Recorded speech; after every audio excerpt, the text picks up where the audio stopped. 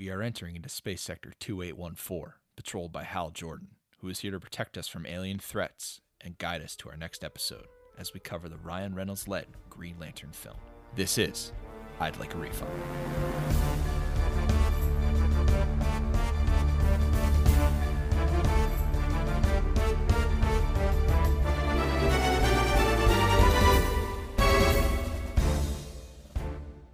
Welcome to the newest episode of the I'd Like a Refund podcast. I'm one of your hosts, Ryan. Again, joining me this week, my good friend Joel. Joel, how are we doing today?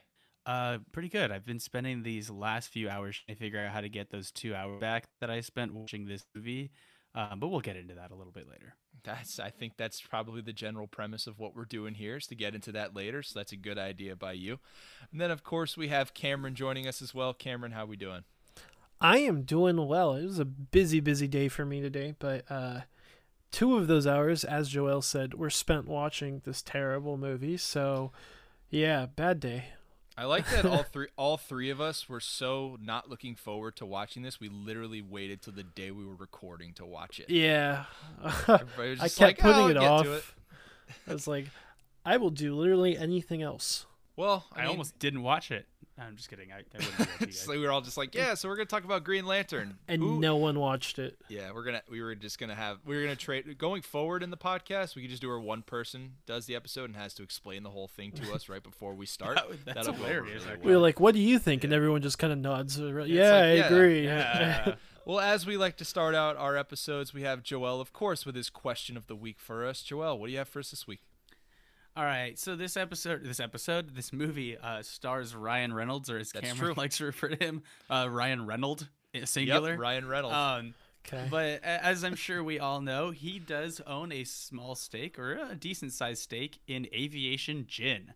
So, boys, if you were to be partial owners of any type of drink, whether it be a liquor, maybe a beer, or some Kool-Aid or something like that, I'm just curious, what kind of drink would you want to attach your name to?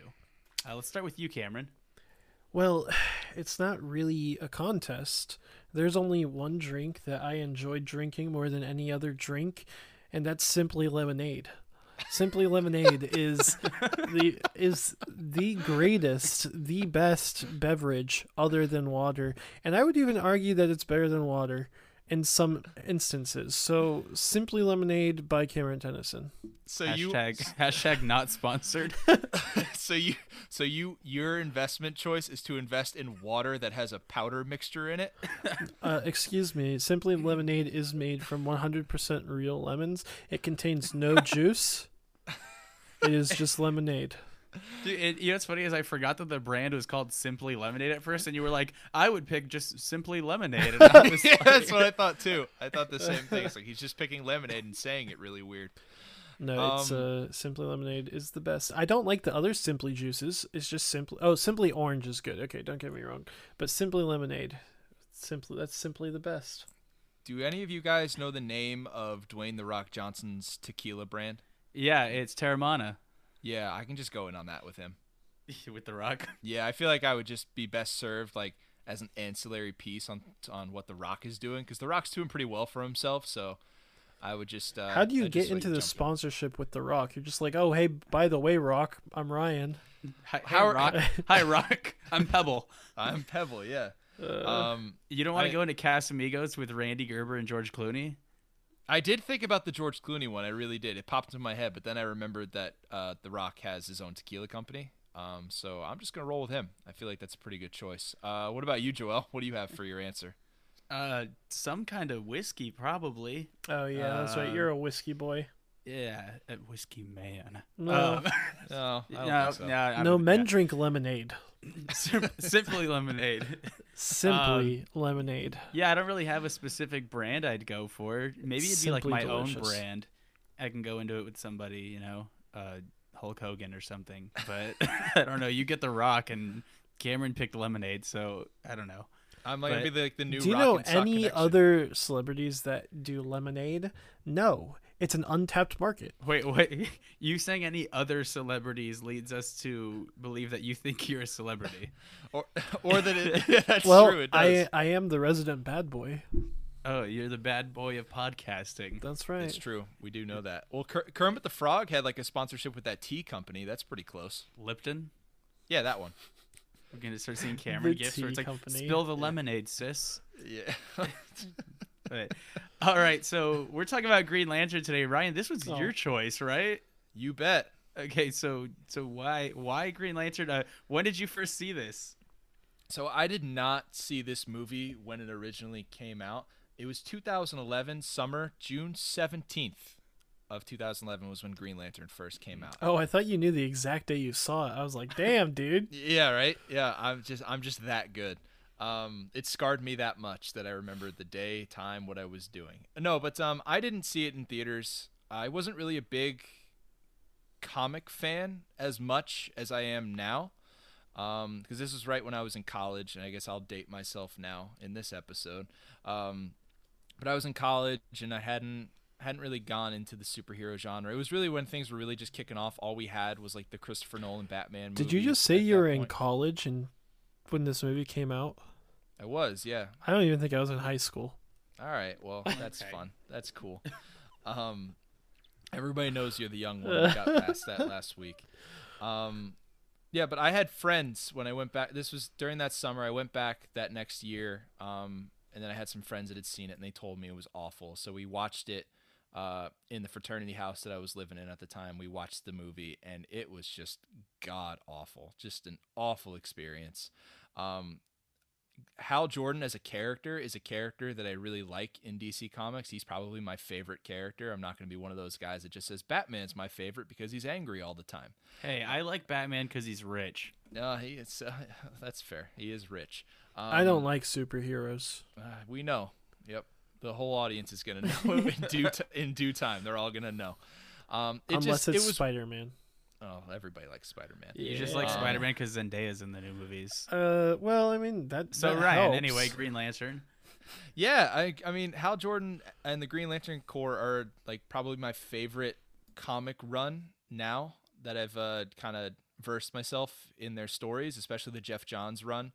He did a phenomenal job with that, but I just didn't really start reading that until a couple years after the movie came out because I was so turned off from this movie by that character that I just had no interest in knowing anything else about him. And again, like I said, this is when the Dark Knight trilogy was going on.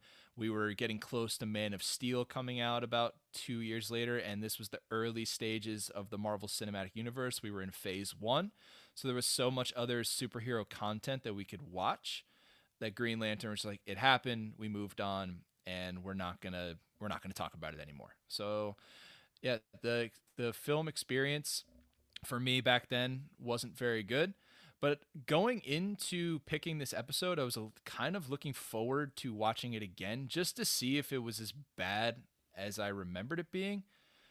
The answer is yes. Yes, it was. It was just as bad as I remembered it being. But you guys, joining me along to watch this one, what did you guys think of Green Lantern this time watching it? This was the first time I've seen the whole thing.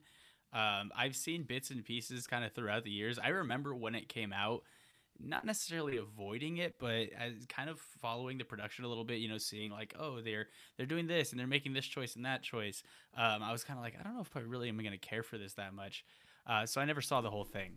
And today watching it, this is going to be a very strong comment, but this may have just been the worst movie I've ever watched in my entire life. All right. Really?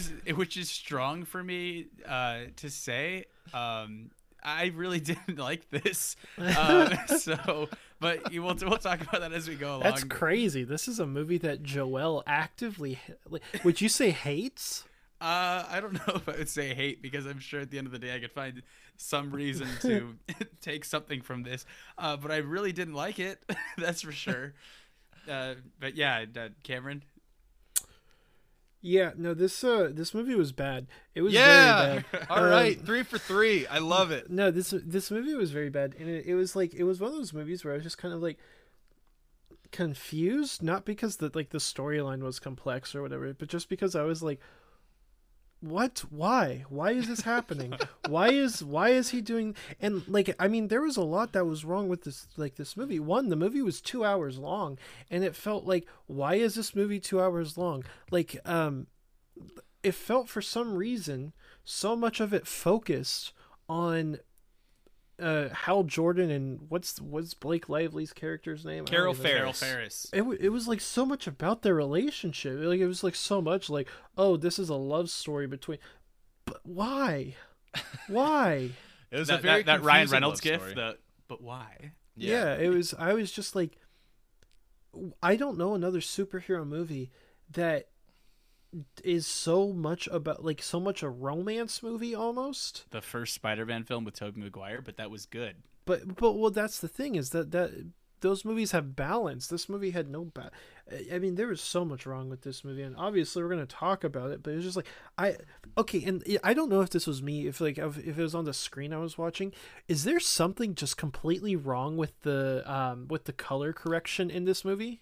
The color's one thing, but it was super contrasty. Like, okay, you just lost yeah, the shadows in like every shot. Anything that there was like the very contrasty shadows, like when they were outside or whatever, it was one thing. But like, especially anytime they were inside a building, it was like you could only see half the characters' faces because of how contrasty it was. Yeah, I was. That's what I was thinking too. I was like, what is up with? Okay, so it wasn't just me; it was the movie itself. Yeah. So we have the three of us here not liking this movie. You know who else didn't like this movie? Anyone else? Critics Yeah, didn't like this literally movie. everyone. The critics gave this on Rotten Tomatoes a 26%, which honestly seems a little generous in my opinion. The audience not as critical, but still not big a fan, sitting at 45% with us here. So That means almost 1 out of every 2 people watched that movie that we did today and thought, yeah, it was all right.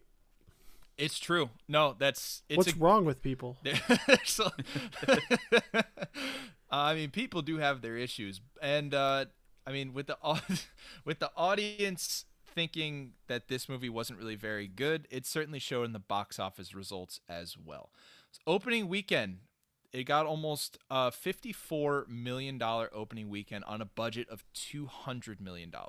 So 53 million opening weekends, really not too bad, even in today's age. I was going to This say, about that's 10 years ago. 2011. That's not terrible. Yeah. Well, what's terrible is that when your final domestic box office gross is only 116 million. So What was it really? Yes, it was. And then the final gross, including the foreign box office, sat at just under $220 million. That's terrible. I guess the net profit, you would say, is just a little under 20 million, but that of course doesn't factor into many other costs that would come into that. Yeah. So this movie was just an outright failure for Warner Brothers.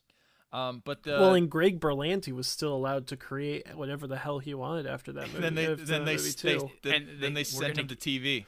Yeah, so we're gonna give you 500 television series. Make them all look like this, Seriously. and they all do. do. Terrible. Yeah, well, that was the thing I noticed while watching it. I was like, this literally looks like it belongs on the CW. On a movie. It's a CW movie. It does kind of have that vibe of just minimal effort put into it in many different elements, which is kind of sad because the acting talent that they got for this film is actually at a pretty high number. Yeah, they had a pretty solid cast. Yeah, like obviously Ryan Reynolds at that time wasn't the draw that he is now. I would say Deadpool was the film that really brought him from a guy that everyone likes when he shows up in a film to like a box office draw. And we see that with some of his other roles that he's gone into post Deadpool as well. But then you look at the rest of the cast. Blake Lively, she's kind of taken off as well. I think this was this during the run? I don't know if any of us have seen this show. Was this during the run of Gossip Girl? I don't actually know the answer to this. I think Gossip Girl was before this, yeah. Yeah, I think it was probably ending around this time. Okay, so that I was don't know the history of Ryan Reynolds and Blake Lively. Did they? They met on this? Okay, I think that's true, what happened. yeah. Okay. Yeah. We're not gonna. That's as much tea as we're gonna spill on that. Yeah, that we aspect. won't dive into that. Yeah, no drama. No, we don't know because we Spill just the don't lemonade, sis. Spill the simply the simply lemonade, The if Simply you will. Lemonade. Brought to you by. With 100% lemons. But with this cast, it's really a lot of people that now are. It's like some people that were just coming up back then who have now ascended a little bit more, like a Peter Sarsgaard, a Taika Waititi. Oh yeah, I noticed. I was like, what the hell's Taika doing in this movie? And then it's also like some well-established names: Tim Robbins, Angela Bassett, and then of course Mark Strong playing the Sinestro character, who's a major character in the Green Lantern lore.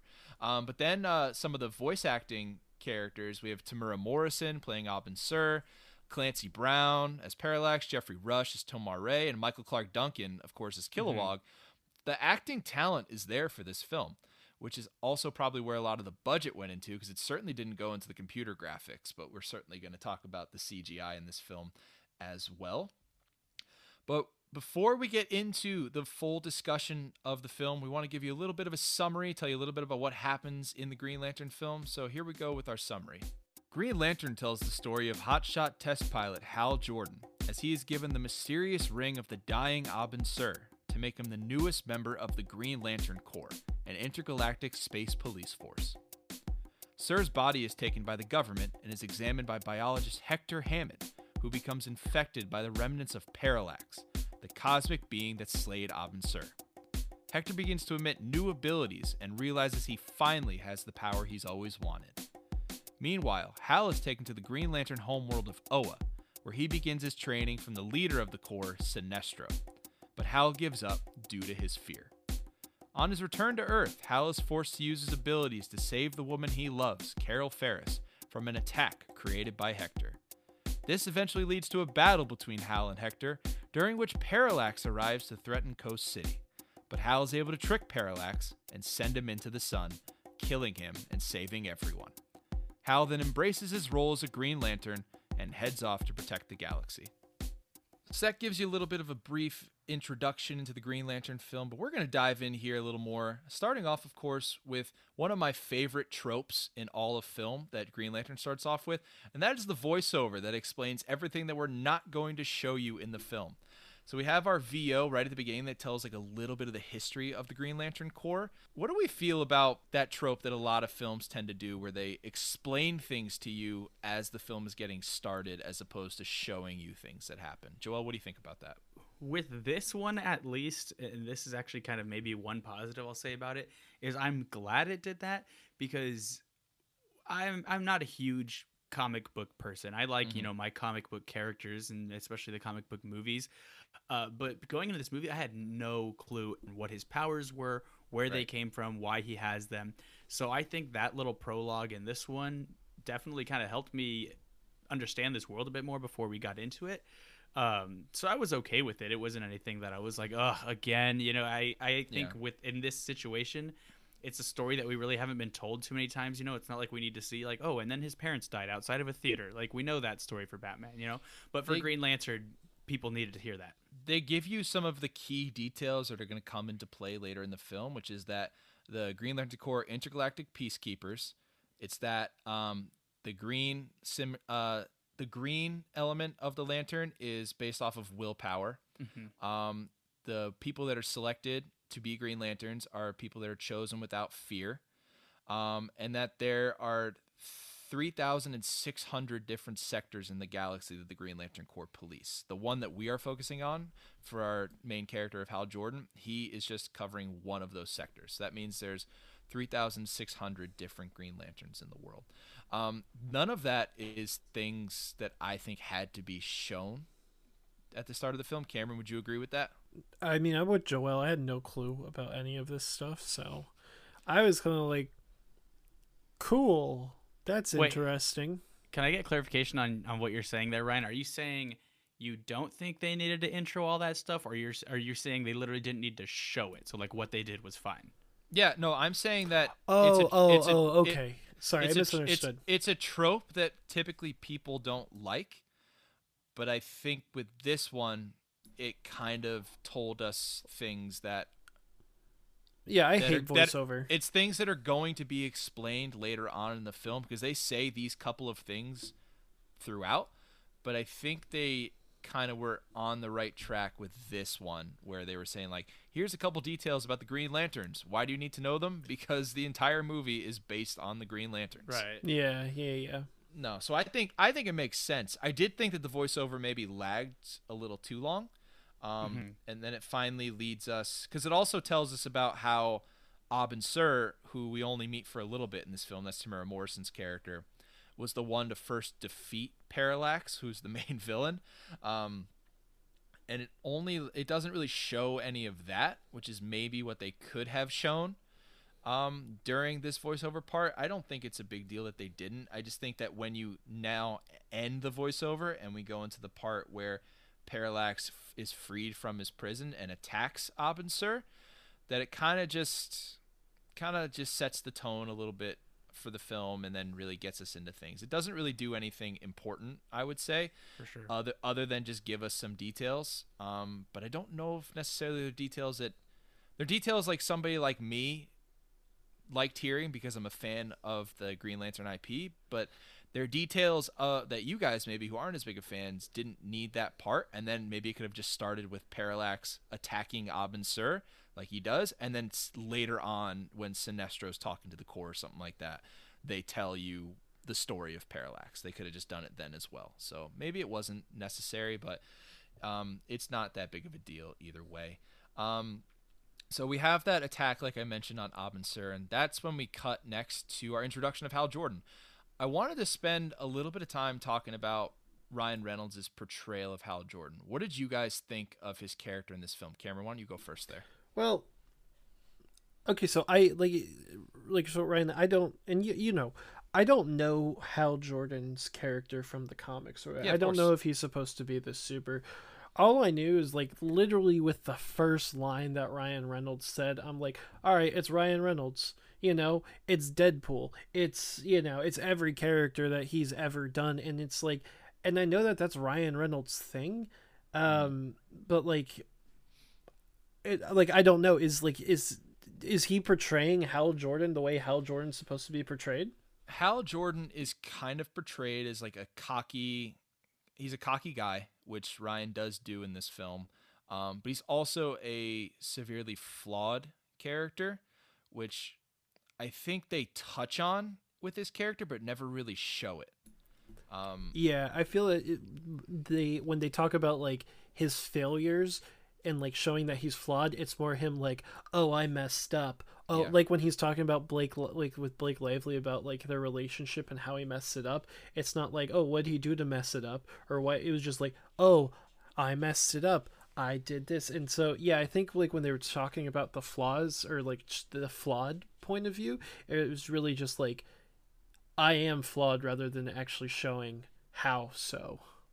Yeah, because Hal is depicted as to being the best of the Green Lantern Corps because of his ability to overcome his fears and tackle them head on, as opposed to letting his fear consume him or just ignoring it outright.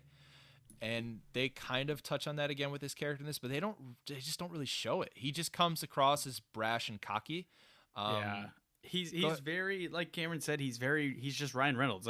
That's what Yeah. it felt like. The whole movie was he wasn't really playing a character, he, a little bit of the cockiness shines through, and, a little bit of the recklessness, that it almost feels kind of like Top Gun-ish, he's in a fighter jet and everything like that. Literally Yeah. the whole first, maybe third of the movie where we're kind of seeing that part of his life feels very, Top Gun-ish, because it's oh, he's this reckless fighter pilot who's always going to do whatever he has to in the end of the day to win. So it's we get that kind of rashness from him through that.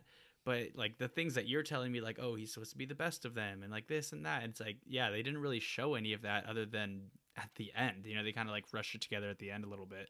Well, he's not supposed to be the best of them right when he joins, so that's not what I was kind of getting at. It's just that once they see what he's able to do, when he lets his humanity be, he embraces it as opposed to kind of pushing it off. That's when they're oh, he can be the leader that the Green Lantern Corps needs. Then again, you can't really show that in the introductory film. That's hard to do. But I think the thing that they just really missed the boat on with him is just they made him just super quippy and kind of a jerk. Yeah, really. that was what I was is Hal Jordan supposed to be this quippy kind of Well, I mean, guy? we're so used to quippy superheroes now. Now, back then, maybe not as much, but now, we have We have Iron Man is super quippy. Oh, they turned everyone quippy. Yeah. Star-Lord is quippy. Ant-Man is quippy. The Flash is quippy. Well, that's Spider-Man. Like, Well, that's part of the it's just like reason why I didn't like Thor Ragnarok, and I know a lot of people really liked that movie, was because it was like, I don't like how they turned Thor into this like kind of bro character. Like they're turning everyone into like this very like kind of funny, comedic kind of character, and so yeah. So there's Yeah, just I no. think- Go ahead, Joel. No, his demeanor with no matter who it was just very like, oh, like when he's talking to his nephew at his birthday party, and he's like, hey, you're missing the world's worst 11th birthday party, and it's like, is an 11-year-old gonna understand that that's humor? Or like I know he's like sad because he thought you could have died. yeah, but- the kid's like, God, you suck. yeah, it's Yeah. kind of like, it was just kind of odd, you know, that he was, Are you and then talking- he has like that little heartfelt moment, but it was like if he just skipped straight to that, I think that would have shown more character for him than him walking in, dude, you're missing the world's worst 11-year-old birthday party. We're the dancing girls. And I was like, what? Yeah, the kid's I just like, think it was. I dancing think it was really. girls. What the hell? I just think it was really great that they showed that scene of him being around his brother and his nephew, because it really plays in when we see those characters Oh again later yeah, on in the film. the whole brother scene was like he gets in there and they're like, "Oh yeah, you want to die like dad?" It was like, what the heck? What? Well, Who talks like this? we should talk about what that is referring to, because when we first do meet Hal, he's racing to get to the Ferris Air Base because they're doing a test run on these new like drone planes to try and see if they can shoot down like the best pilots they have. And the two best pilots they have happen to be Hal and Carol Ferris, who is the daughter of the owner of Ferris Air. So their relationship starts off kind of rocky with that, because like she's pretty pissed at him for being late and she doesn't think he's the right man for this job, but Hal knows that he's the best pilot that they have. So they go up in the air together in order to take out these drones. And that brashness and cockiness that we're talking about with him really shows there, because he basically just sacrifices her in order to try and take out the drones himself. That's what you guys kind of saw with him as well. It's just like he just didn't really have Yeah. a care about her during that exercise. He was just trying to show off. And then what happens during that is Hal realizes that the drones, he can't shake them, he can't shoot them down. The only thing that he can do is go up. So he flies the plane up into space, towards space, waits for essentially the drones to malfunction, and then they're dead in the air. But his plane goes down as well, and he believes that he can pull it up, and the team, the crew that's like kind of coaching him through it, which includes Taika's character, telling him that he knows the maneuvers, he can save it, but he gets freaked out and pulls the ejection and parachutes out. And he freaks out because of the flashback scene. I wanted to get your guys' thoughts on the flashback scene, because it's a major component to Hal Jordan's character. Joel, why don't you tell us a little bit about that flashback scene and what we saw? Well, we see him, you know, at the it's like an air show-ish type thing. His dad's going to be a test pilot for another new type of aircraft. Very similar situation. His dad hands him his jacket. He's like, hey, keep it warm for me, son. And then his dad flies off. The plane starts malfunctioning, crashes, and there's like a little bit of fire. And he's running over to see his dad. And his dad gets out of the plane, and we're like, "Oh, cool!" And then, boom! Doesn't he give him like a thumbs up? He's Yeah, like, he Almost, just yeah. blows up. Like I was like, "This is brutal!" Like you just Yep. see his dad completely just blow up with his plane. I was kind of like, "Wow, that was pretty harsh." Not like I wasn't expecting that, you know, or at least not seeing it. I thought maybe we'd see, you know, the glow of the fire on Hal's face or something, but to actually just watch the plane blow up and engulf his dad in flames was kind of intense. Yeah, I think that's the moment I knew we were in for an Oscar-worthy movie. I mean, That somebody named explosion Oscar. was probably the best visual effects in the whole movie. Oh, Well, but I don't it's think so. I think the explosions still looked like bad. But it's an explosion that like just kind of doesn't make sense, because like there's an engine fire. Yeah, I totally get Yeah. that. But then all of a sudden it's almost like it got shot by a rocket launcher, how big the explosion is. Okay, It was well, like it combusted or something. maybe It's it like- did. We don't know. Maybe it's a conspiracy. But that's kind of why when talking about like the relationships that Hal has with people, whether it's with his brother, which by the way, did you guys know that like did you guys know that that was like his family that he was going to see until like did you knew that that was his brother or his nephew? Because they don't really tell you. I didn't se. know. I didn't know that until he said something to his nephew about him being his nephew. Right. I was a little confused. I was like, this guy's just like, you're gonna go kill yourself like your dad. Like dad. Yeah. Haha. Because he walks into the bedroom and he's like, "Hey, Uncle Hal's here," or something Yeah. like that, and it's like, "Okay, now I get it." Oh, you know? that's his. Yeah. Yeah, but are they both his brothers? I think it was the two brothers. One of the brothers is much more prominent to the character. And the nephew's a comic That's book the character only as scene well, in but- the entire movie they're in, right? I was saying that earlier, is that like, you know, it's really good that we had this scene in there because when we call back to the brother and the nephew, it's going to really pay off. Except we don't. We don't. We never see them again. Yeah, that's. Yeah, no, it was. Guess I didn't realize it's that. And you have like the one brother storming off, and his wife's like walking him away, and then the other brother's like, "Hey, how are you doing, bud?" Like, I don't know. Like he just had a traumatic experience and almost died in the plane crash, and all we get from his siblings is like, you know, you're a jerk for almost killing yourself. I don't want to talk to you anymore. And then we never see them again. So it's like, Yeah, I do think that's interesting how the news is like, oh, like he could have died. Like, I think that's interesting because the news was like, oh my God, he could have died and we don't know if he's okay. And then they see him and like their first thought is, oh, you jackass. You know, The news says that he's okay. The news, like she said something like, oh, Hal Jordan is said to be in good condition. yeah, they He's said they completely didn't have official word. Yeah, though. they're like, well, we don't have official word, and then he walks into the house, and they aren't even like excited to see him. They just kind of look at him like begrudgingly. Yeah. Like, yeah, they're just mad at him. Yeah, it's like Like, what the they're- hell? Like it does. It's just like, it's weird when it comes to like the personal relationship aspect, because like obviously they want to convey that they're happy that he's okay, of course, but all they show is that they're just mad at him. They don't really actually show that, like, you know, they don't embrace him like, oh, thank God you're okay. It's just like, how could you do that? Like, why would you do that? It's like, and then it's like, they were the line trying you to, said. like in the Dark Knight when Commissioner Gordon fakes his death. And then he shows back up with his wife, and she like slaps him and then embraces him. It's like they were trying to go for that, but instead she just slapped him and walked away. Like, Yeah, and we then didn't they're get, like, and the then they're embrace that- and then they're divorced in the third Yeah, one. that's It's like, wow, okay, that didn't go well. Yeah, it's like we didn't get the heartwarming part of that relationship. We just got the like, oh, you want to kill yourself like dad, and then walk away. Like, Yeah, that was it.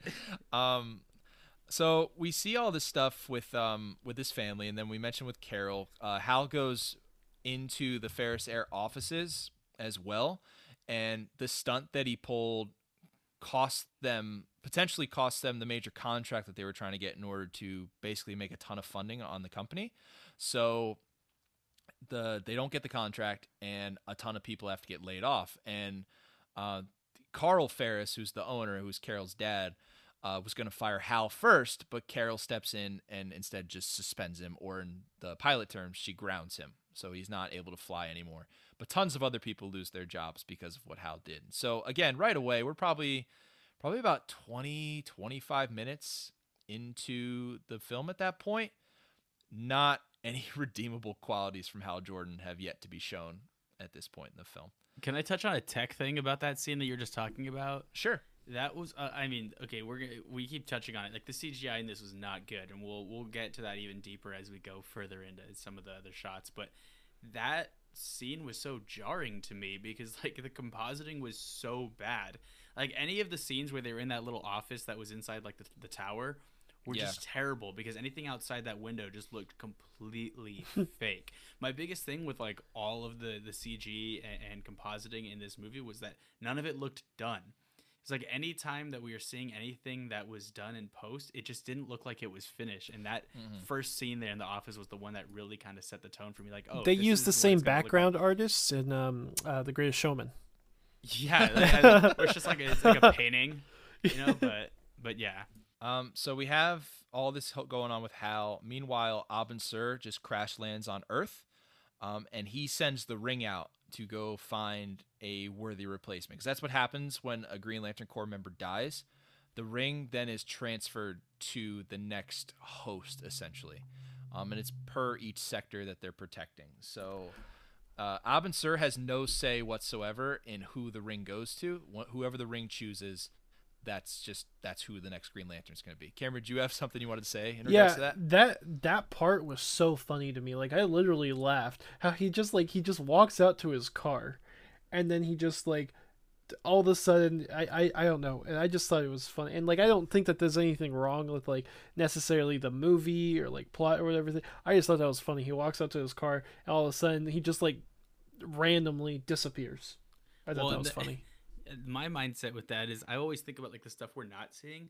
Like he ends up over there, and it's because when he's walking to his car, it's like dusk.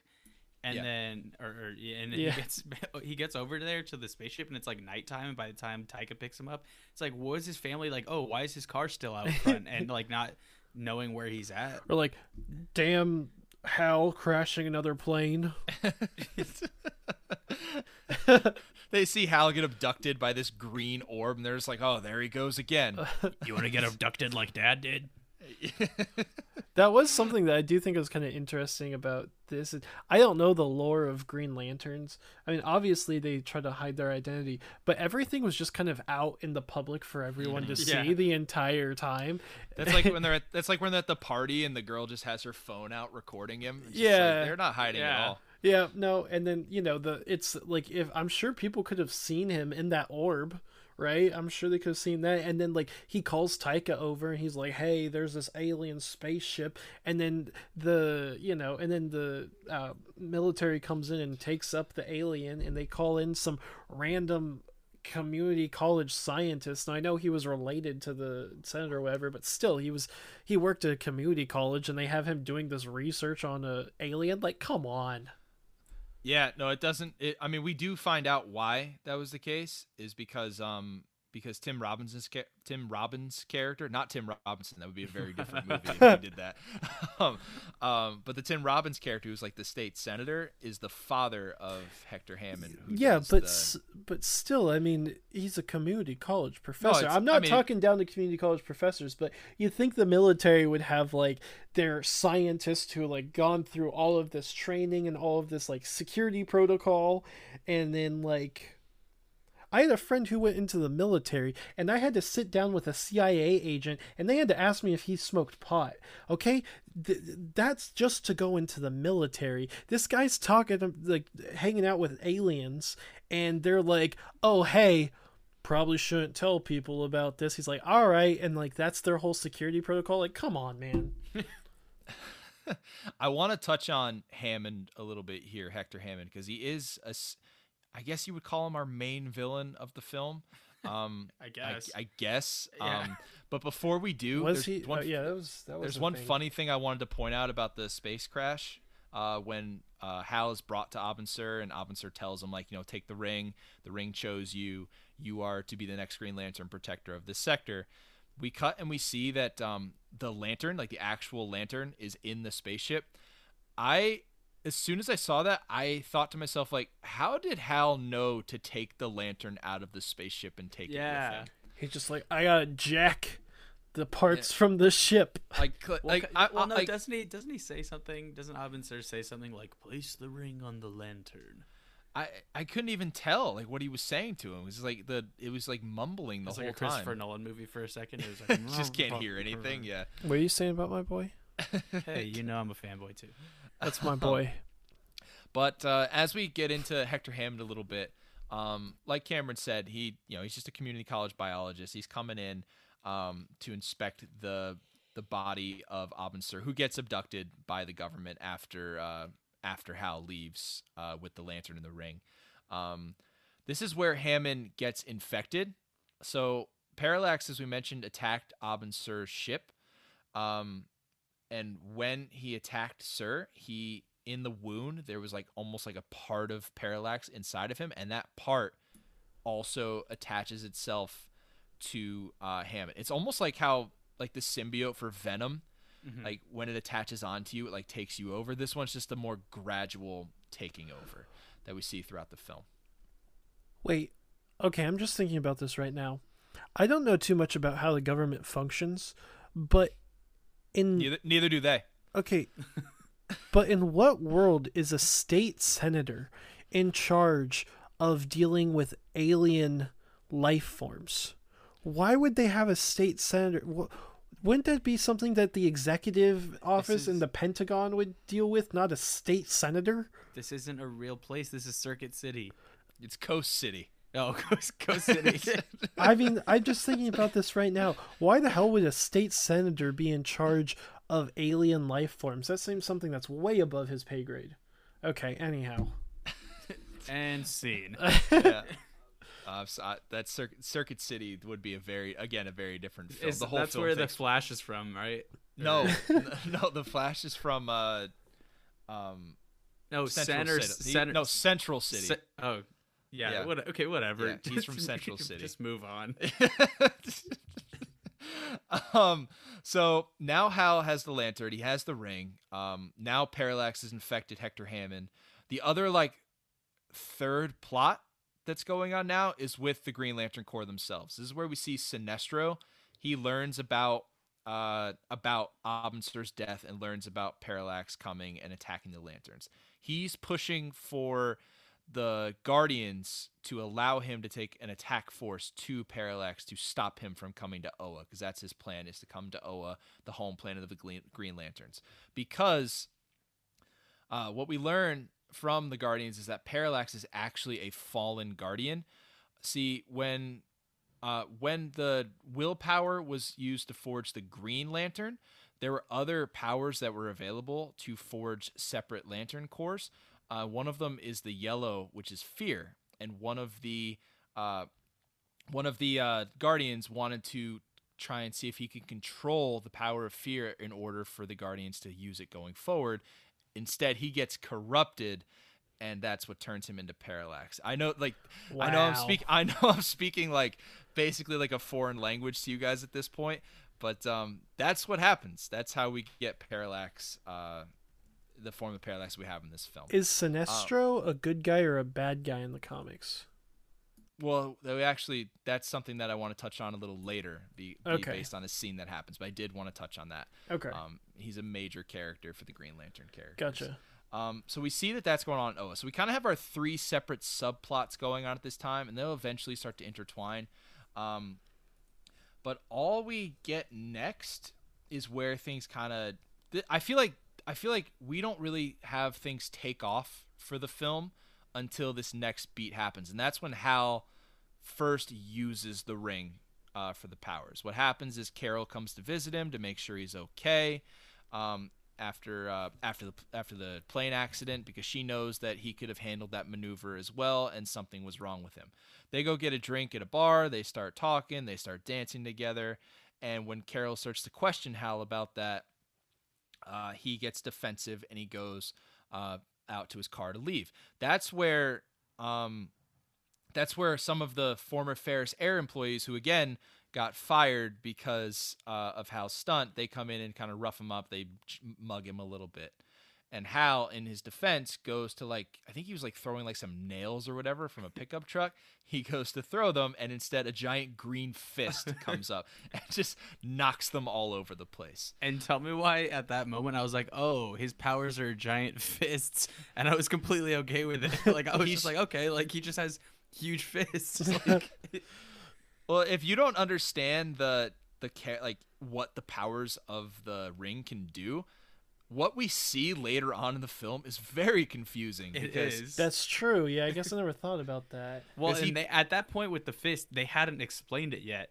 And so I was just oh, okay, he just has big fists now. He has these superhuman fists, and I was okay with that. And then, like you said, later on, we kind of get to see more of it. And if they didn't explain it, I would have been very confused. Right, because what we do next we go to Oa. And this is arguably the only scene of the movie that I enjoy, is when he really gets you to like Oa? I do like Oa. Yeah, Oa is the only thing that I don't like how it looks. Yeah. I think the CGI is awful. The costume is awful. That's also CGI? Yeah, the CGI costume is terrible. The mask is bad. That's the worst part. Oh my god, it looks terrible. I just don't understand what caused them to think that that was a good idea? Because we've had superhero movies before. We've had plenty of movies that have these wild and ridiculous costumes and make them look somewhat adaptable to the real world. So why did they not just do that with this one? It's a very simple costume. It's like a green jumpsuit and a green face mask. Well, yeah, it's like, so earlier I kind of touched on like, oh, I had heard things that they were doing that made me think I didn't want to see this. And that was one of the big ones, was I had heard like, oh, he's not actually going to be wearing this suit. The suit and the mask are all going to be done in post-production. I was like, that can't possibly look good. You know, and the only reason I can think for the mask, there's no reason I could think why they wouldn't just have him wear an actual mask. That made zero sense. Right. The suit, the only thing I can think that they possibly would have had in their mind is how, like, you know, like it glows a little bit, and like there's the lines and like certain things we can kind of see almost like the power like flowing through him, essentially, I guess. It is like maybe they're like, oh, this would be easy if we just did this whole suit in post as opposed to like just the power flowing through him. But that doesn't make sense. Like, I would have much rather seen an actual physical suit, and then you can add that stuff later on in post. And you can make CGI suits look like real suits, right? That's what they did in Avengers Endgame. Now, yeah. Granted, that movie did come out, you know, like 8 years later, so, you know, technology, but like you can still have CGI suits and not look terrible. I just think that whole, and his like transformation scene thing too over there was like really weird, where he like gets the suit for the first time. There was a lot going on there, and it was just very uncomfortable. I mean, everything with the costume is just, I think it's honestly inexcusable what they did with that. Because we're only 2 years away from the Henry Cavill Superman costume, which it looks great. Like that costume, it looks really good. That costume's fantastic. And we're past the Christian Bale Batman costume, which looks great. It's even the Iron Man costume, the Thor costume, the Captain America costume. Those are all coming out around this time, and they make them work. I know they changed them a little bit to make them look a little more realistic, but they could have done the same thing with Hal Jordan's costume. And like they have all like the waves of energy going through it. That's not a normal part of the costume. They added that for this film. Mm-hmm. So it just they trying to change the lore and the canon for this movie? movie? No, not really. Not too much. Okay. Just the costume itself just looks. And it wasn't even really. They were just trying to enhance it, right? Like oh, this is something that would look good on screen that we can't do in the comic book. Like let's try and add this in. Yeah, no, I think that's exactly what they were doing. But the costume is only the one element of the computer graphics that just looks atrocious. Mm-hmm. Cameron, what do you think about the CGI in this film? Oh, I mean, it is like I said, have you seen? I'm sure you've seen scenes of Supergirl, right? And like just how terrible the CGI is in Supergirl. The CW Supergirl? Yeah, the CW Supergirl. Yeah. This movie looks like that. I mean, it's not that bad, but it's like it's right there. It is right there. You said it earlier. It looks like a CW show.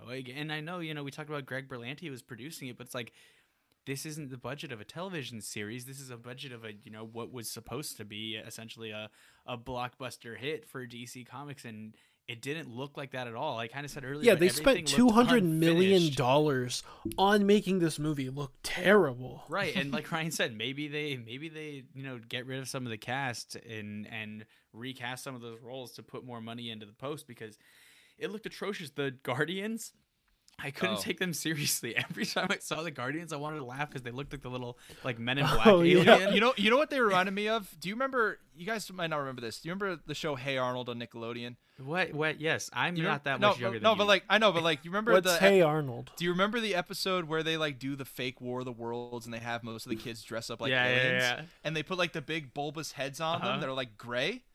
That's what these guys looked like.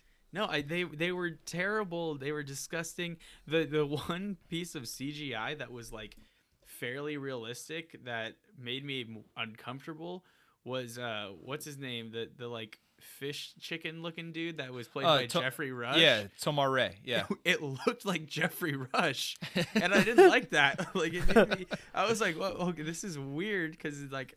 Obviously not the like beak thing, but like if you get rid of that and just kind of cover it, it had like Jeffrey Rush's features, and I was like, this is really weird. Why did so much of the budget go into making that look so good and everything else looks terrible? Because I didn't need that. No, nobody needed that. And they I think the characters that they made for the Lantern Corps, they look terrible. Like Kilowog and Tomar-Re, they look awful, just like the rest of the Lantern Corps. The only one that even looked kind of good was probably Sinestro, but that's because Yeah, they spent a lot of time on him. Mark Strong is just actually in the makeup for that one. Oh, was he? I believe so. Yeah. Gotcha. That's interesting because it's interesting you say that because when I was looking at Sinestro, I heard Mark Strong, but I couldn't see Mark Strong. I couldn't see him at all. Oh, I thought he was very visible. Oh, interesting. Oh, since we're talking about CGI, I will mention at the very beginning of this movie, Parallax, he looks terrible. Yeah, Parallax. Terrible the whole movie. Well, he looks terrible the whole movie. But there was like, especially in the beginning, like his character just is like, I don't know what was. It looks like it looked like a doll. What they used to refer to him as when the movie first came out was like a shit cloud. That's what they used to call him. I mean, yeah, in the movie. Once I saw the Guardians and like I learned that he was one of them, I was like, okay, like I understand his design a little bit more. But the first time I saw it, I was like, what's this like big head smoke monster thing? Every time I saw Parallax or I saw one of the Guardians, I was just kind of laughing because their design was so bad, and I don't know if that they go along with what's in the comics, but it was just disgusting. He looks terrible, just like everything else. Okay, I remember exactly what it was. Do you guys remember that video game Destroy All Humans? Yeah. I've heard of that. Okay, yeah. That's what I thought all of these aliens looked like. I thought they looked that. like the Destroy All Humans alien. I keep thinking about the little Men in Black alien, the one that everyone uses for the meme where it's like baby pictures be like, and then he's like this like ugly little alien thing. I just wanted to so we agree that the CGI is awful, but the reason I wanted to say that I did like the Oa part is because it's the part that felt the most like the character. It's when he's being trained by all of them. It just feels like the only time that the Green Lantern aspect of the film actually mattered. Mm-hmm. I don't think it really mattered the rest of the time. The rest of the time, it's just some dude that has a cool ring that can make stuff with it. Okay, so what? But like the whole OA thing, or Oa, I see OA. I think of the TV show Oa. Yeah, the whole Oa thing. Why does he just like is like, okay, I'm done training. He just gives up. Yeah, and he's just like, all right. They're like, all right, bye. Yeah, nobody stops him. Well, yeah, that's what I thought too. I was like, I was he goes confused. back home and he's like showing her his powers and stuff. He's like, well, I kind of quit, and I was like, how does he still have the ability to like do this stuff if he just like up and left? They were just like, oh, well, that guy has our ring. Yeah. Oh, well. It's basically like they don't explain this part. Like when they say like when the ring chooses you, like there's no one can intervene with that. So yeah, he just gets to keep it. That's which sick. just seems like a flaw in the system. Yeah. Like so, literally every other person that ever got that ring was just convinced right away. Wait, just like, this seems right. Okay, and then like it was like right after this that he it was right after this that their whole like attack on Blake Lively's, well, not on Blake Lively's character, but that's the scene that happens after he comes back from Oa, right? So when he comes back from Oa, that's when we start to see that that Hector's powers are starting to take over. Because he's in the classroom and he can throws a student. Yeah, because he can hear people's thoughts. He can basically read their minds. He's basically like he's almost like a Jean Grey or Professor X type, where he has telekinesis, and he can read people's minds. So he can move people around. He threw the student out of his seat, and then he storms off. He takes the blood sample, and that's when he realizes that he's fully infected. What happens? What you're referring to, Cameron, is when we go to like that rooftop party. Yeah. Because that's when what a sequence. Yeah, that's when Hal finally like uses the full extent of his powers. Because what happens there is Hector's father, who's the senator, comes in. He's kind of embarrassing him in front of everybody. Mm-hmm. And then he takes off. Which meanwhile, this senator lands on the rooftop in a helicopter, schmoozes with people for a little bit, and then gets back into the helicopter to take off. it's just like it's just such a grand entrance for something that really didn't matter. But then Hector messes with the blade on the chopper, and the chopper goes down and crashes into the party. Okay, this bothered me so well. Okay, the whole helicopter thing bothered me. So this whole okay, ugh. But okay, why the heck? If he has telekinesis, why does he have to break a beer tap to then shoot off and it hit the helicopter in the back of the blade? He has telekinesis. Why can't he just destroy the blade with his mind?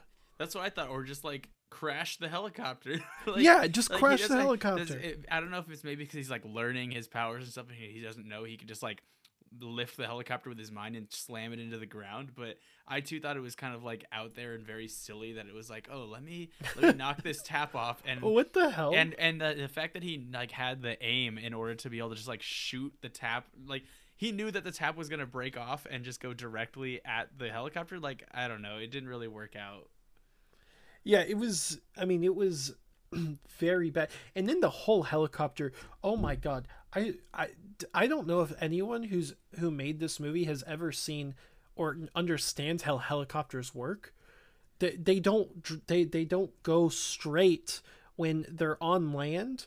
They don't keep going because their propellers would put them upward, not straight. I was watching this. I was like, they don't understand how a helicopter works.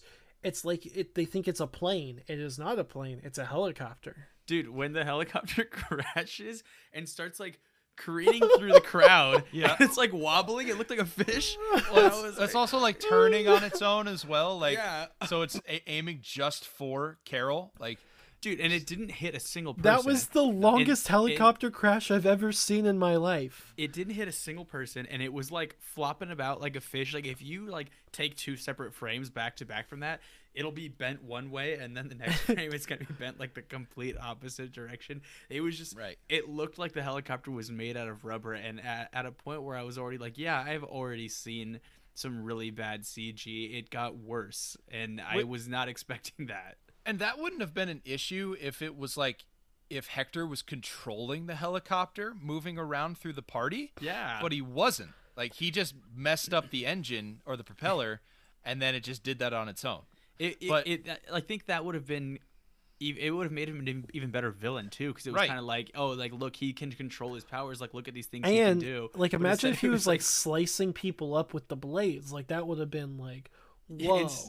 Instead, it was like he like tried to do something and then accidentally did something worse, and was just kind of like, oh crap, like I just did this. It was, that whole sequence was very bizarre. Okay, I'm also going to admit something right now that I didn't understand. Okay, so Blake Lively's dad, looks. I thought his dad and the senator were the same person. So you thought she was his sister? I was really confused. There's a surprisingly large amount of characters in this film that you have to like follow. They looked very similar because well, didn't he say something about his daughter, or was that he was like, this is my daughter, but that was that guy, and then the senator was yeah. That's what Ryan was saying, was that the senator just kind of comes in and like says, hey, like talks crap about his son being a thinker.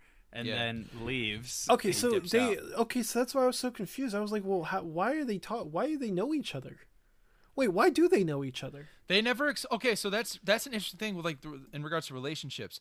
They talk about how Carol and Hal have known each other since they were kids, and that they used to date, but they never talk about it. Wait, they used to date? Yeah, they used to date. Yeah, they had their first flight together. Yeah. Oh, sorry, you meant Hal. Okay. Oh, I thought you were talking. Well, no, I'm not talking about. I was getting to Hector. Okay, I was thinking because now apparently they all knew Hector as well. Because Hal knows Hector and Carol knows Hector, but nobody ever explains how they all know each other. Yeah, it's not like okay, like that makes no sense. It's like Coast City is really just like a rural town in the Midwest, and that's where, like, why there's I 600 people. That's why I thought Hector and Blake Lively's character were siblings, because I thought, oh, that makes sense that they all know each other's. But the fact they came from 3 separate families and they all knew each other and they were all the main characters of the story, that just made no sense. It's like they all grew up together as kids, but they don't really explain that, and also we don't care. We don't care Yeah, at we all. don't care. Yeah, we don't care about that. So we didn't talk about the best part of that scene was the Hot Wheels track. Oh my god. If you didn't understand how ridiculous the Green Lantern power is, that was the scene that showed you that this is almost like a comedy now, Well, because the Hot Wheels track's incredible. The thing that killed me about that was it was like this callback to this split-second thing we saw in the nephew's room earlier. Yeah. It was like there was no other reason why they made it a Hot Wheels track other than like, oh, well, he played with that one Hot Wheel earlier in the movie, so let's do that. You know, like there were so many other ways he could have just saved her, you know, and I don't know, he could use his powers to make a different helicopter or something. He turned the helicopter into a car. Why couldn't he just fix the helicopter? It's true. I mean, there's no. It's really what they say is the ring can manifest whatever you think of. So Hal Jordan didn't think to just catch, like he could have like made a baseball mitt and just caught the helicopter and like moved it. Instead, he makes an entire Hot Wheels track that races around the entire level of that roof and almost kills people while that's going on. And then he loses track of it, no pun intended. He loses track of it, the track stops, and then he has to rebuild it before the chopper crashes again, and then it keeps going on the rest of the track. And then it finally stops. It's just they said, "Oh, our CG's looking really good. Let's show it off with this scene." Yeah, and let's keep showing it. Yeah, I was like, this has to be the worst superhero rescue I've ever seen in my entire life. Like, yeah, it was. Was there even like a Hot Wheels branded like thing after that? Because that would have been kind of sick, like marketing stuff. Sponsored by Hot Wheels. Yeah, I don't understand why that was the route they go, because it could have. They did it just probably because it was probably in the trailer. Like I would imagine it's just like, oh look, marketing, and that's all they went for with that. So after the rooftop party and everything goes around, Hector leaves. He goes back to his apartment, and then that's when we start to see him start to transform. His head grows a lot. He gets big brained. Yeah, okay. His head starts to morph a little bit. Again, I couldn't take this seriously because I was like, this can't be real. Like this can't be what happens to this guy. And so I like looked up the character in the comics, and the comics was somehow worse. Yeah, like if I was reading a comic and I saw this character, I'd probably stop because wait, what happened? He looks like a Bobby Hill from King of the Hill. Yep. He's got like all this brain thing. Oh my god, I'm sorry, Ryan. That stuff was killing me, dude. His face was ridiculous. It looks so bad, and like that's one of the parts that I feel like they probably did like practical makeup on him, and still just awful. I wanted to show you guys. I took a screen grab of one specific moment that drove me insane, but I don't know if I could screen share it to you guys. But yeah, his head growing and growing and growing was just that it was so funny. Somehow this movie kept pushing it to where I was like, it can't get worse than this, and then it would. And I don't know. I was almost happy that it would because it was kind of exciting. Like, oh, look at this new thing that they did that was somehow worse than everything else we've already seen. Oh my god. That's the picture. This is the picture I want to show you guys. Oh my god. It just makes me so for the audio listeners, the picture that Joel showed us looks like he's taking a he's like crouched over a little bit with his like the veins in the top of his forehead fully popping out, and he's also doing like a creepy smile. That is unsettling. Yeah, I don't like that at all. That's what I look like when I have to use the bathroom. I had to jump ahead a little bit for that one because that's later on when he has his dad in the like chamber thing. But well, that's what happens next is Hector is taken by Angela Bassett's character, has her goons come take him, and that she plays a character by the name of Amanda Waller, who's actually a very well-known comic character as well. And we also know Amanda Waller from the David Ayer Suicide Squad film, because that's who Viola Davis plays in that one. Oh, I didn't even put that together. Yeah. I did not even put that together. I was going to say, like, I didn't understand the point of her character. Right, and so So the point of her character was probably because they thought this was going to be part of a shared That's universe. the best part of the movie. Huh. It's a nice little Easter egg, right? Yeah, it's cool. So she and Tim Robbins, you were going to say something, Joel? No, go ahead, because I think you're going to get to it. Okay. So she and Tim Robbins' character, the senator, take Hector, and they realize, like, they know what's going on with him. They're going to try and fix him. Hector, though, loves all the power that he has, and he decides he doesn't want to, but he gets sedated. At the same time, Hal goes to visit Carol in the full Green Lantern costume, and this part kills me. He's got the mask, got the full costume on, everything. This is a funny thing that happens that probably people question all the time with superheroes. She recognizes him right away. Yeah, and they even made a point to say earlier, like, oh, your mask will only come on when you need to be in hiding and stuff. It's like, or like when your identity is to be blocked. And then the very first person that gets to see him up close with the mask, she's like, Hal? Yeah, right away. And everybody like makes fun of like the Superman Clark Kent thing, where like the glasses are like, how do glasses and a haircut make him differentiate? At least Hal Jordan has a mask on, and even that she said, well, I think she says like, well, we've known each other since we were kids, and you think I wouldn't recognize you just because your cheekbones are covered? There's like a line that she says where she said, I'm pretty sure the line was, "What the hell's with the mask?" And I was like, "Yep, me." Literally every time he's on screen, what the hell's with the mask? Well, okay, but didn't Taika's character like see him like when he was like doing like the Hot Wheel thing? Didn't Taika's character recognize him from that? Well, he already knew. He already knew. He knew powers. Yeah. Oh, I'm dumb. Yeah, because he's the one that picked him up. That's right. I'm so the ship dumb. crashed. Okay, never mind. So edit that out. Edit that. So Hal tells Carol that he quit the Green Lantern Corps, and she's like super disappointed in him. She's just like, you give up on everything. You know, maybe you should try not doing that for once. Yeah, I know, super harsh. And then we cut back to Hector.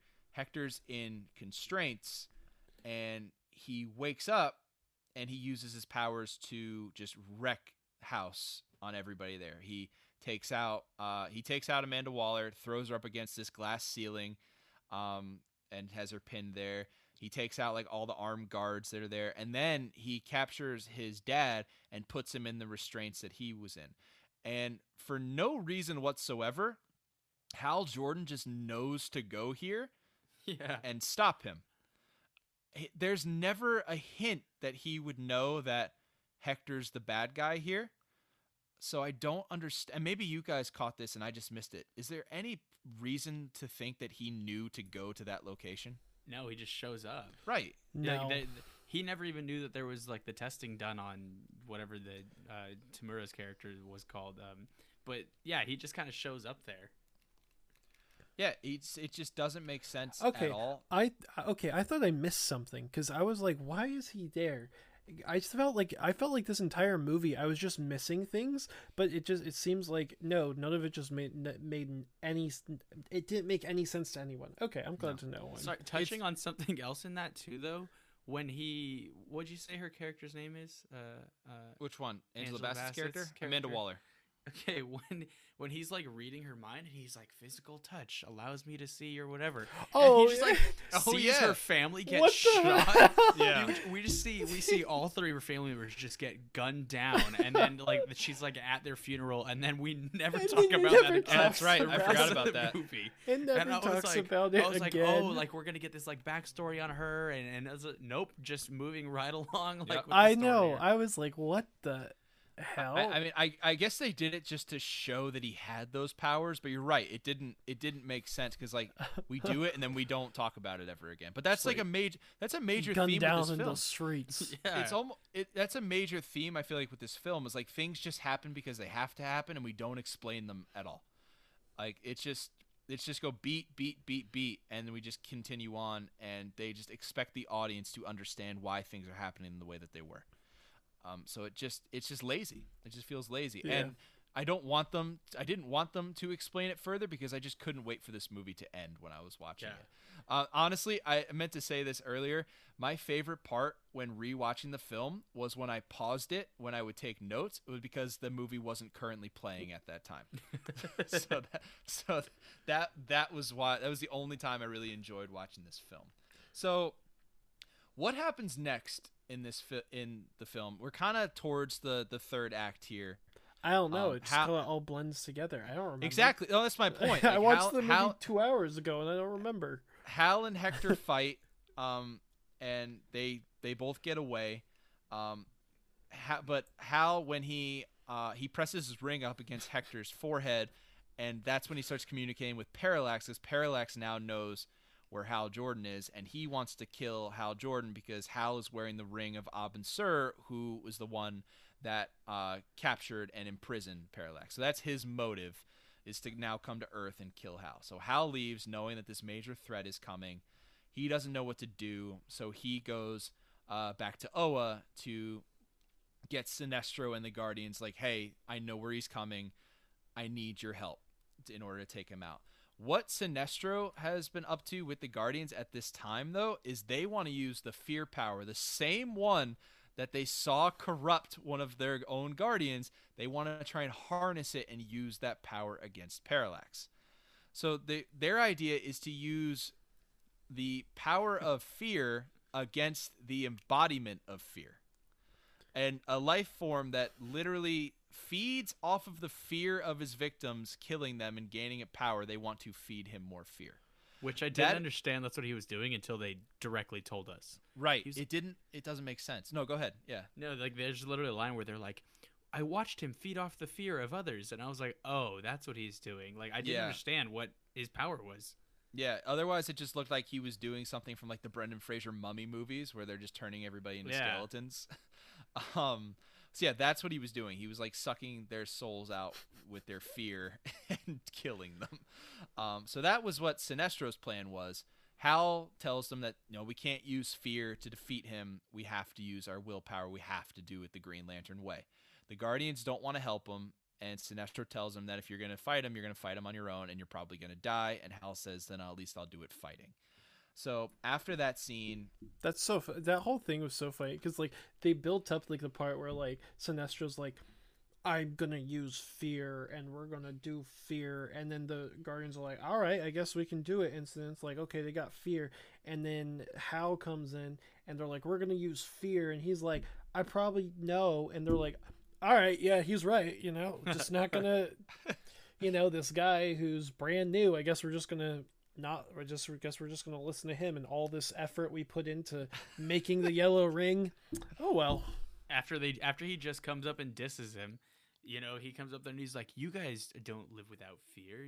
Or it's not about not having fear, it's about getting over your fear and all this stuff. And they're like looking at him like angry, like, stop calling us out, like they've been like figured out, and like you said, he's this new guy who suddenly figured all this stuff out that they didn't know for all these years. Like, I don't know.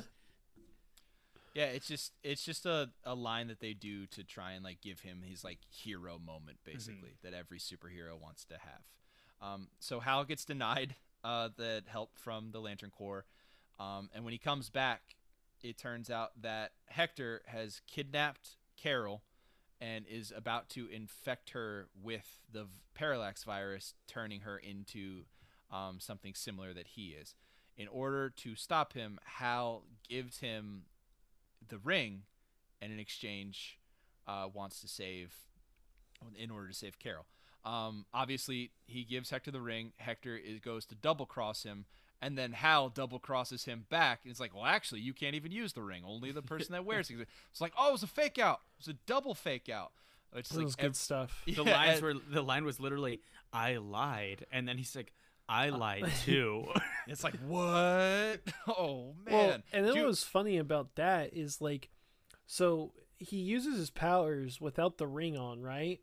Yeah. And then like, a couple minutes later, he goes out of his way to make sure he can get his, like, he's like, oh, I need to get my ring on. It's like, but didn't you just use your powers without your ring? Like, didn't you just use your power without the ring on? Why do you need to make sure you have the ring on when you're fighting now? Do you know the answer to that, Ryan? Or just, So I don't know the answer to that, actually. Why didn't he use his powers to get the ring? That it's weird because like that's not something that he can do, or at least not something that he does a lot. Hal Jordan, like the power source comes from the ring. Like, well, that's what I thought. That's why I was confused. He's connected to the ring, so he can only use it. But yeah, he can't he shouldn't have been able to do what he did in that part. So after he takes control of the ring again without wearing it and shoots Hector, that's when Parallax shows up. So Parallax has arrived at Coast City, which is kind of, I also thought it was weird, like the size of Parallax, because when we see him in space, he looks just absolutely massive. Gigantic. Right. And then when we see him in Coast City, he just like covers up like a couple of buildings. Like that's just all it is. But the action scene between Hal and, well, first off, Parallax kills Hector. He steals his soul and takes his fear and kills him.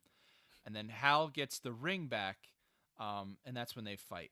One of my favorite things that happens in films happens in this one, where we see that Parallax is about to attack on Coast City, and our hero, Hal Jordan, instead of rushing there to make sure that he saves people, is having a conversation with Carol about, like, how are you going to do this? What are you going to do? How are you going to stop him? And they're talking back and forth.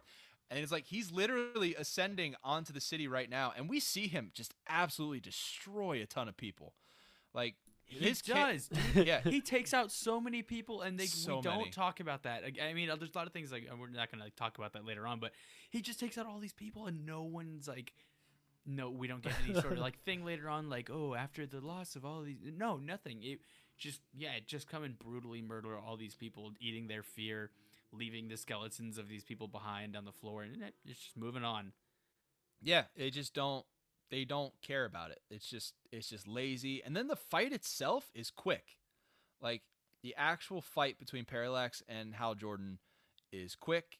They do a couple cool maneuvers with like a machine gun, a rocket launcher, some weird stuff. And then he tricks Parallax to follow him into space, where he uses the fighter jets to trap him up against the sun. And then the sun's gravitational pull is pulling Parallax into it, and he's going to try and kill him that way. And then Hal brings back the famous fist that he made earlier and punches Parallax in the face, sends him into the sun. When you're describing this, it just sounds like the dumbest thing I've ever heard. Like, it's just like he uses fighter jets with the sun and the gravity, and then he punches him, and it's just like, what were they thinking? What were they thinking when making this movie? How is it that we saw like 8 lanterns go try and fight Parallax earlier in the movie, and they couldn't do anything? And then Hal does it by himself first try. It's because Hal conquered fear. He did. That's why. That's why. Fear. So Hal defeats Parallax in a very anticlimactic final battle. He's about to get sucked into the sun's gravitational pull as well.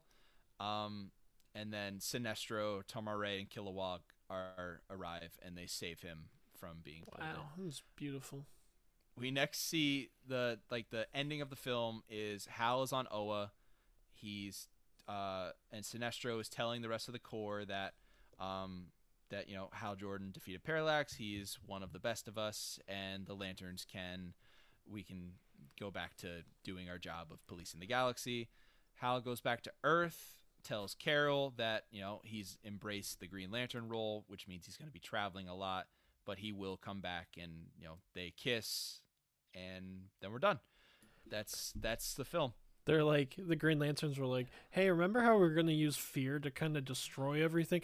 Yeah, no, we're cool. We're not going to we're back to normal. Well, not necessarily, because I don't know, did you guys stay through the credits? No, hell no. Wait, there's a post-credits scene. Okay, so I recorded it, so it cut off at the credits. I saw.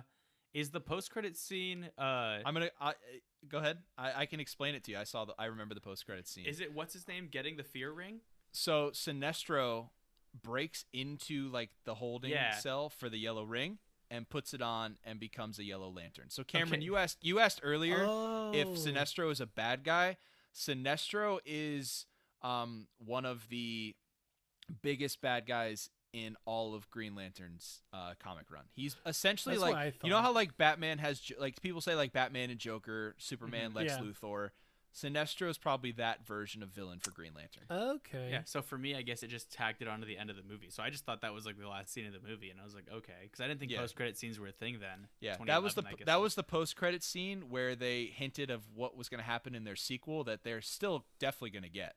Like, Yeah, especially since Mark Strong has now played Savannah in Shazam, so he just has multiple characters Yeah. in the Oh, DC yeah, universe. yeah. So that is the entirety of the Green Lantern film. Is there any final takeaways you guys had from watching this? Anything that you liked? Anything you disliked that we didn't talk about? Can I tell you how? Not even. I was gonna say, in terms of like fixing it, can I jump into that? Yeah, go for it. Literally, and this is not gonna fix a lot, but if this movie just looked better, it would at least be acceptable. But the fact that the story is just kind of all over the place, not even it's all over the place, it's just not there. Yeah. But then it also looks terrible. You don't get anything out of this. Like, Right. I can't possibly I imagine got Blake anyone Lively sitting out of there. it.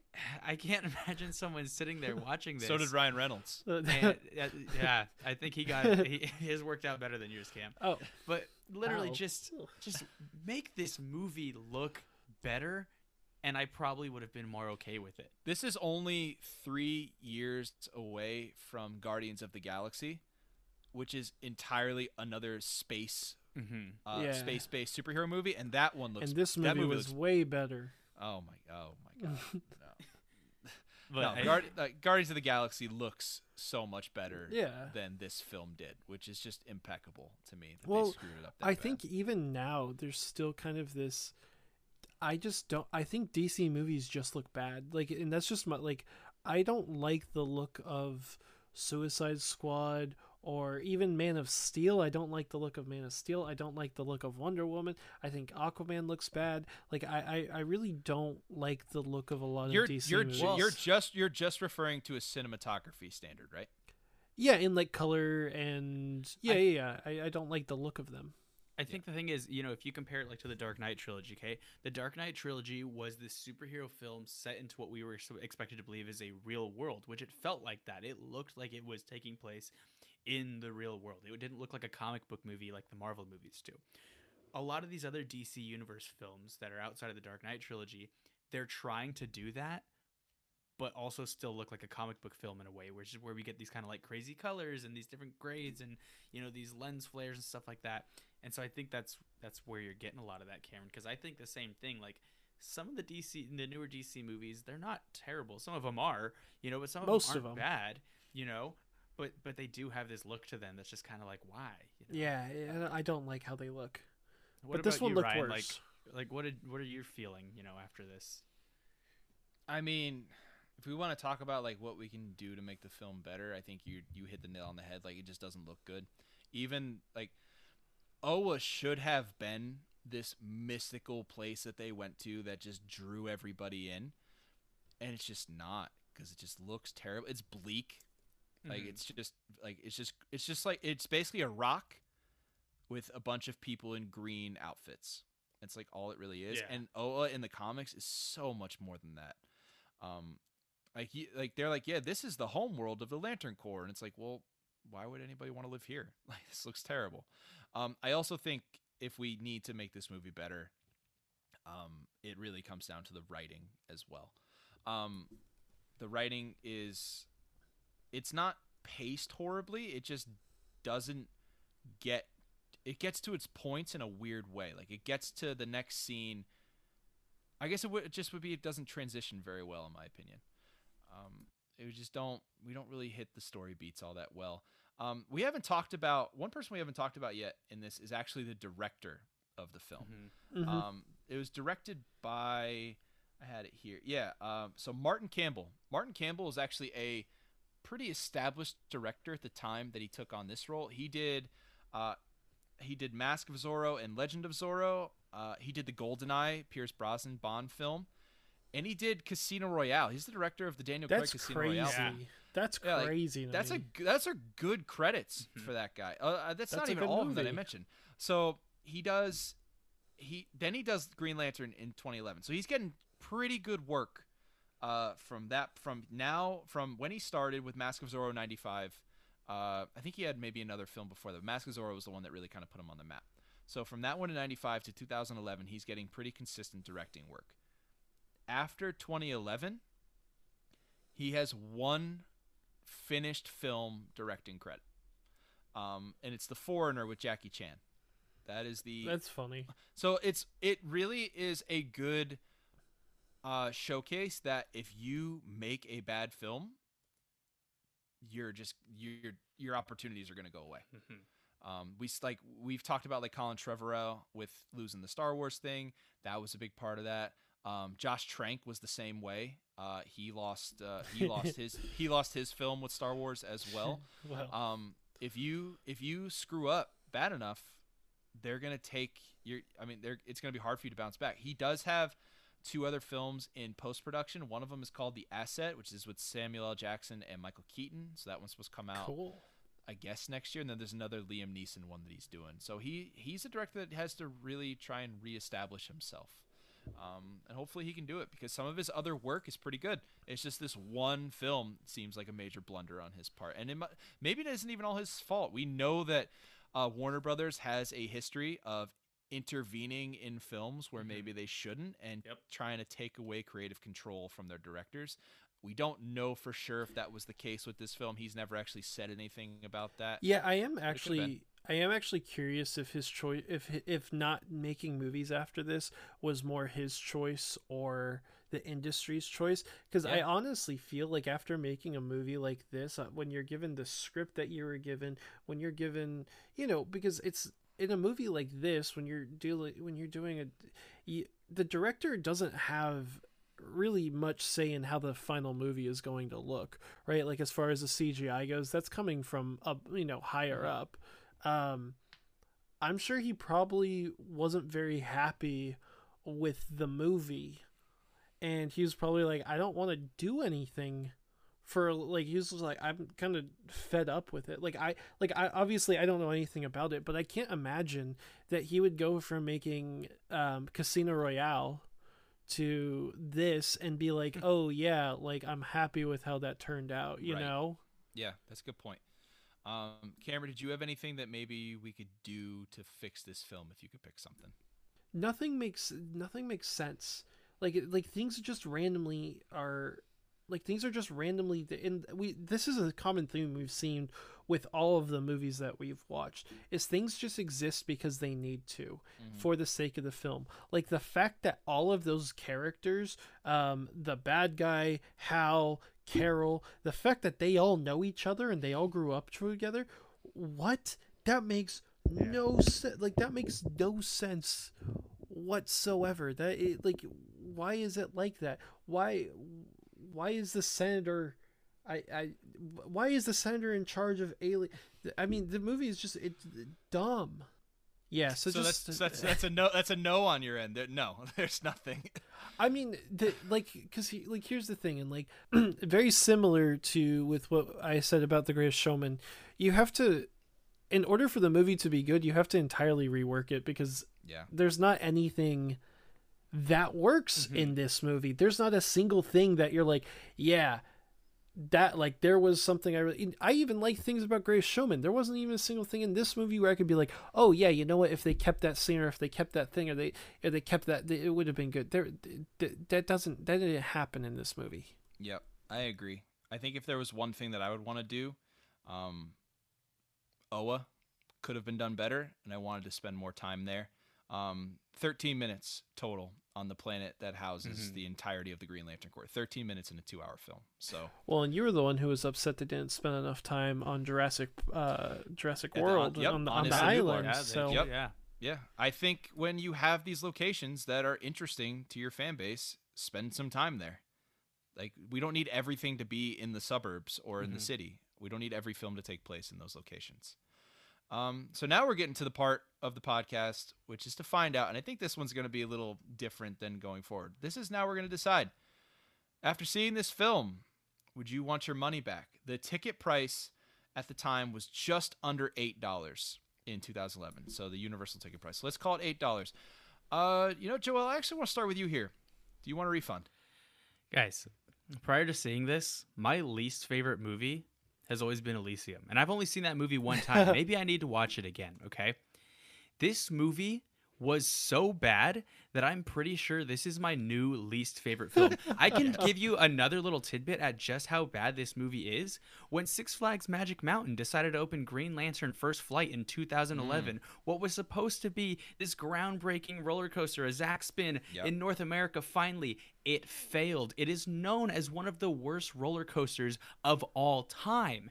And that goes along perfectly hand in hand with the movie, because this movie was so bad, and I cannot believe that I watched it. I told you earlier, I recorded this on DVR, so it cut little bits and pieces out. You know what? I'm glad I recorded it and didn't just watch it on a DVD, because that means I got to see less of it. It was that bad. I want all of my money back on this one. I don't know if I would have said that in a theater. I probably would have just walked out upset. But for the sake of this show, yeah, give me all $8 back, because I can easily spend that $8 on something a lot better than this. So you know what's funny about that is the cut that we watched was a little under 2 hours. There's an extended version of this film. I hope saw it burns. That, yeah. I don't never want to see that. Nope. I never I'm want curious. to see that. Cameron, would you like a refund? I'm going to be honest with you. I think that this movie was bad. I think it was very bad. I don't actually know if I would ask for money back for this one. And I don't think it was insultingly bad to the point where I would be super upset coming out of the theater, because I don't think I would have ever watched her. I know for a fact I was, this came out 9 years ago. I was 14 years old. That was back in the day where in order for me to go to the movie theater, I had to have ticket stubs that I got for like my birthday or whatever. That was the only way I could afford the movie theater. And so I'd saved up all of my ticket stubs, and I saw like Captain America that year. I saw all these movies this year, all those movies that year. And the one movie I never even thought about seeing was Green Lantern. I didn't want to see Green Lantern when I was 14 years old. You're probably never going to want to watch Green Lantern. So for me, it wasn't like I wasn't expecting anything other than it being awful, because that's what I saw in the trailer. So would I ask for a refund? Honestly, probably not, because I got what I expected, I don't think it was as bad as The Greatest Showman. I don't think it was as bad as like terrible movies. I think it was a bad movie, but I'm not going to ask for a refund on this one. Okay, fair enough. Hal Jordan, he's the first human member of the Green Lantern Corps, the very first one ever. He is a founding member of the Justice League, one of the arguably the most famous superhero team in all of comics and maybe fandom, except with the new Avengers films, maybe not so much. And he's supposed to be the best Lantern of them all. This movie was so bad that it tarnished the character. Ryan Reynolds actively talks about how much this movie sucks, to the point that in Deadpool 2, he killed himself as he finished the script as a bit at the end of that film.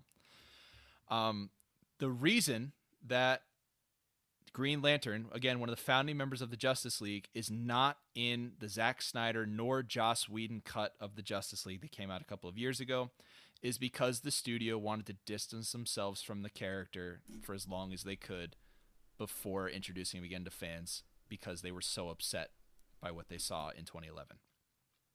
There's a new HBO Max show coming out, I believe, next year, maybe 2022, that is supposed to touch on the Green Lantern Corps a little more and focus on more of the characters. And I am just cautiously optimistic that they're going to do a better job. But as long as guys like Berlanti and Mark Guggenheim and even Jeff Johns are involved, then I don't know if I can trust that they're going to do a good job with this character. And the reason that we feel this way is because of how bad this movie was. I want all of my $8 back. And now that we are about to finish this episode, I don't ever want to see this movie again. So that will wrap up our episode here with Green Lantern.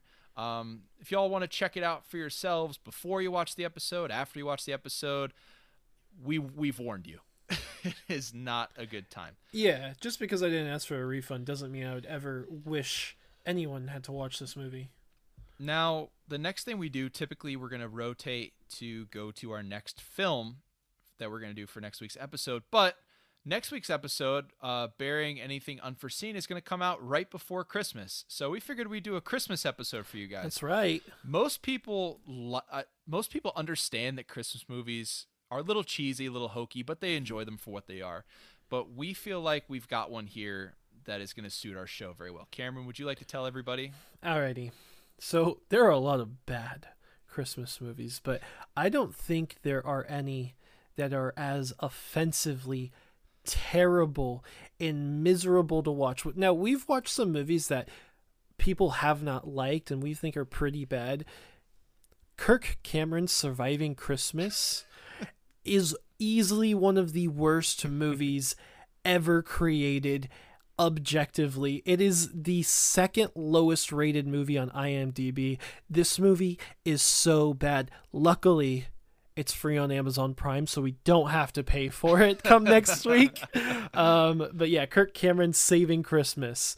That's our movie next week. Sweet, And that is going to be our Christmas gift to all of you. But we're going to wrap up this episode here. Just take us out. Joel, where can the people find you? On Instagram at PodgerFan. You want to tell us what PodgerFan means, or you want to save that for another episode? Not really. Okay, It's not anything bad. It's just we'll save it for another time. Cameron, what about yourself? Where can they find you?